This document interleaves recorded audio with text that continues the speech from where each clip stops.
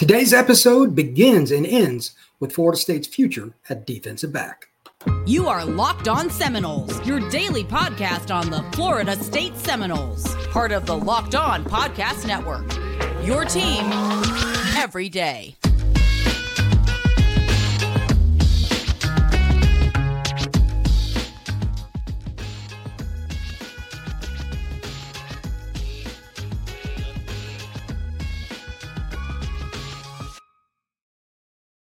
Welcome back into another episode of Locked On Seminoles. I am your host, Brian Smith, and I am going to get right into it because we are going to talk about defensive backs. This is going to be a quick show, and it is brought to you by FanDuel. FanDuel, make sure that you check out this app. It is the best opportunity for you with the NFL weather. It is getting colder, but the NFL deals are staying hot on FanDuel. Right now, new customers get $150 in bonus bets with any winning $5 moneyline bet. That's $150 if your team wins. If you've been thinking about joining FanDuel, there's no better time to get in on the action. The app is easy to use. There's a wide range of betting options as well.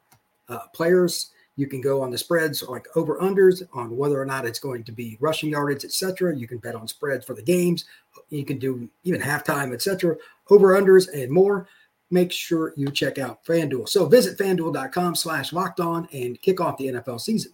FanDuel, official partner of the NFL. All right, the reason I'm doing this quick episode is very simple. From studying all the things that are coming into the game against Georgia, Florida State has released its depth chart. I'll briefly touch on that here in a minute, but I'm going to focus on the DBs. I was going to do something like this anyway, but then I saw the depth chart and I'm like, holy cow. They really are putting an emphasis on the younger players and putting them in a spot. Now, they've done that quite a bit this year, but against Georgia, that's a big deal. You're going to see part of what Florida State has to finish out the 2023 season, obviously. But if you take nothing else from it, when you combine the 23 group and then you look at the 24 class coming in, I'm going to talk about both. Florida State has a chance to elevate its program through the defensive secondary. Very few teams have good secondaries. There's usually one or two players you're like, he's okay. Florida State has really good players in depth coming through, and they've got a few guys left over from this season that will probably play next year as well. So Florida State has a chance to eliminate a lot of the problems that other teams have right off the bat with their talent. So let's break it down. And I'm going to use Pro Football Focus numbers, specifically snaps.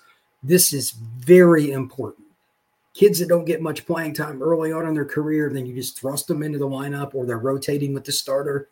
Good luck playing corner in particular or nickel. That's hard. So Quintarius Jones, freshman, that's a young man that's had an opportunity to make a lot of plays. He's had an opportunity to get on the field in several games this year.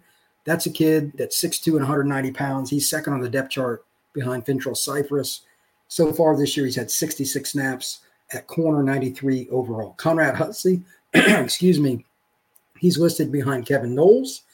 And I think he could play a lot of spots, but they got him listed at free safety, and it's an and/or with him and Knowles. He's been in the game 168 snaps as a DB, whether it's corner, nickel, safety, etc., out of 216. I've been high on him for a long time. Really good player. Edwin Joseph, that's a kid that I think can play nickel or corner.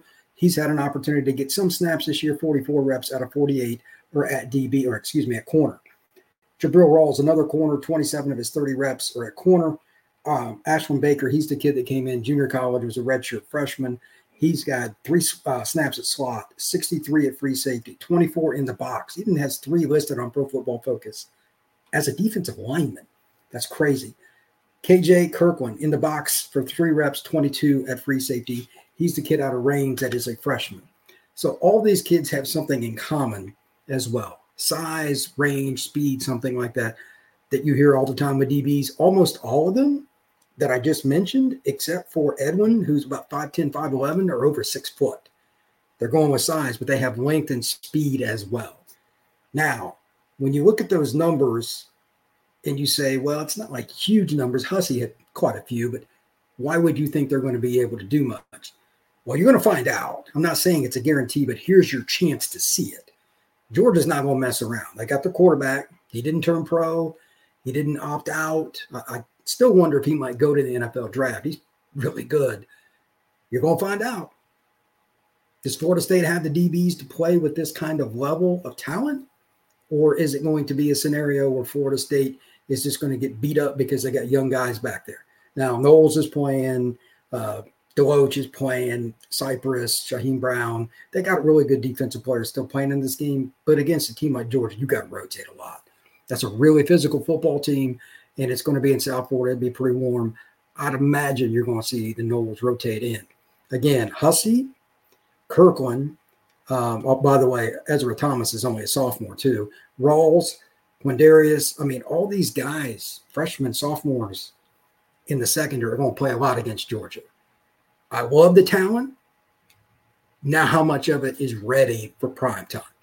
Secondary part of this, there's 4 corners, in my opinion, in this group. One, I think, will end up playing safety, and that's Jamie Howard out of the class of 2024. The other 3 are Kai Bates out of Edgewater in Orlando, Charles Lester out of Venice, and then Ricky Knight played at Cardinal Newman down in Palm Beach.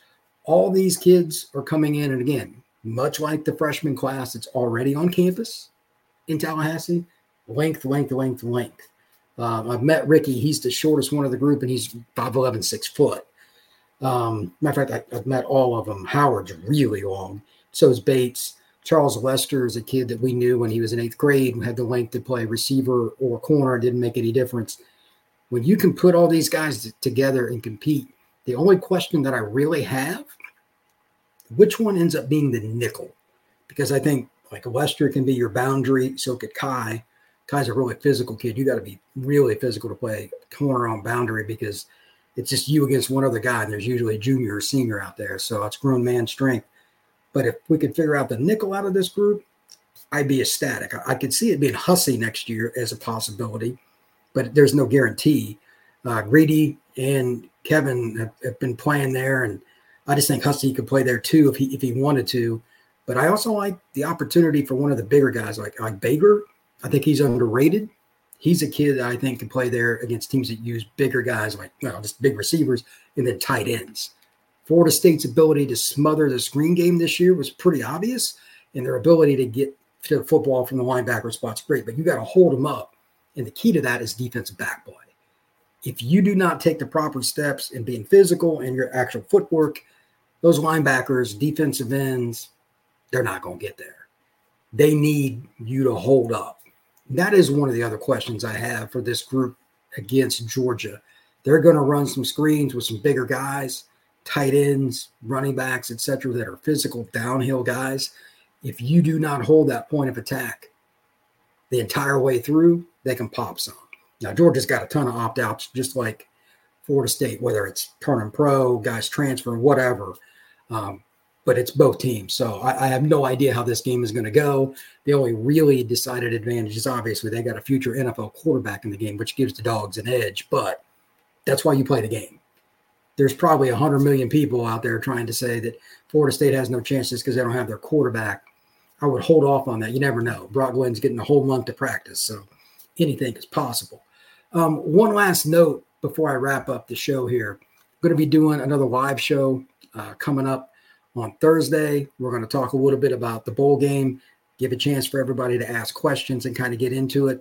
On Friday, the Under Armour event that gets ready, the bowl or the Under Armour All-Star game is in Orlando. We're pretty close. It's next week. The media day is tomorrow or on Friday, so I'll be gone all day Friday. So I'm going to do a live show on Thursday. We'll probably have something on Friday if I get a chance to get it done earlier, maybe have a show that I have tape. But Friday's show will not be a live. Thursday's will. This is what I want from y'all. Questions on what you think is going to happen, or excuse me, what I think is going to happen, and then why you think something's going to happen. Whether it's a player that comes out and shows out in the game or something you just want to see from a younger guy, how they react to any type of adversity. I mean, it's Georgia. You're going to have some adversity. And then finally, anything you want to hear about right after the bowl game. Like, what do you want to hear about in terms of which players, circumstances, et cetera, just so I can look at the game from a different perspective. It'll help me out a little bit. So I'll figure out what time we're going to do the live stream sometime Thursday morning. Check back on the YouTube page, et cetera. But until then, everybody have a great day, and thank you very much.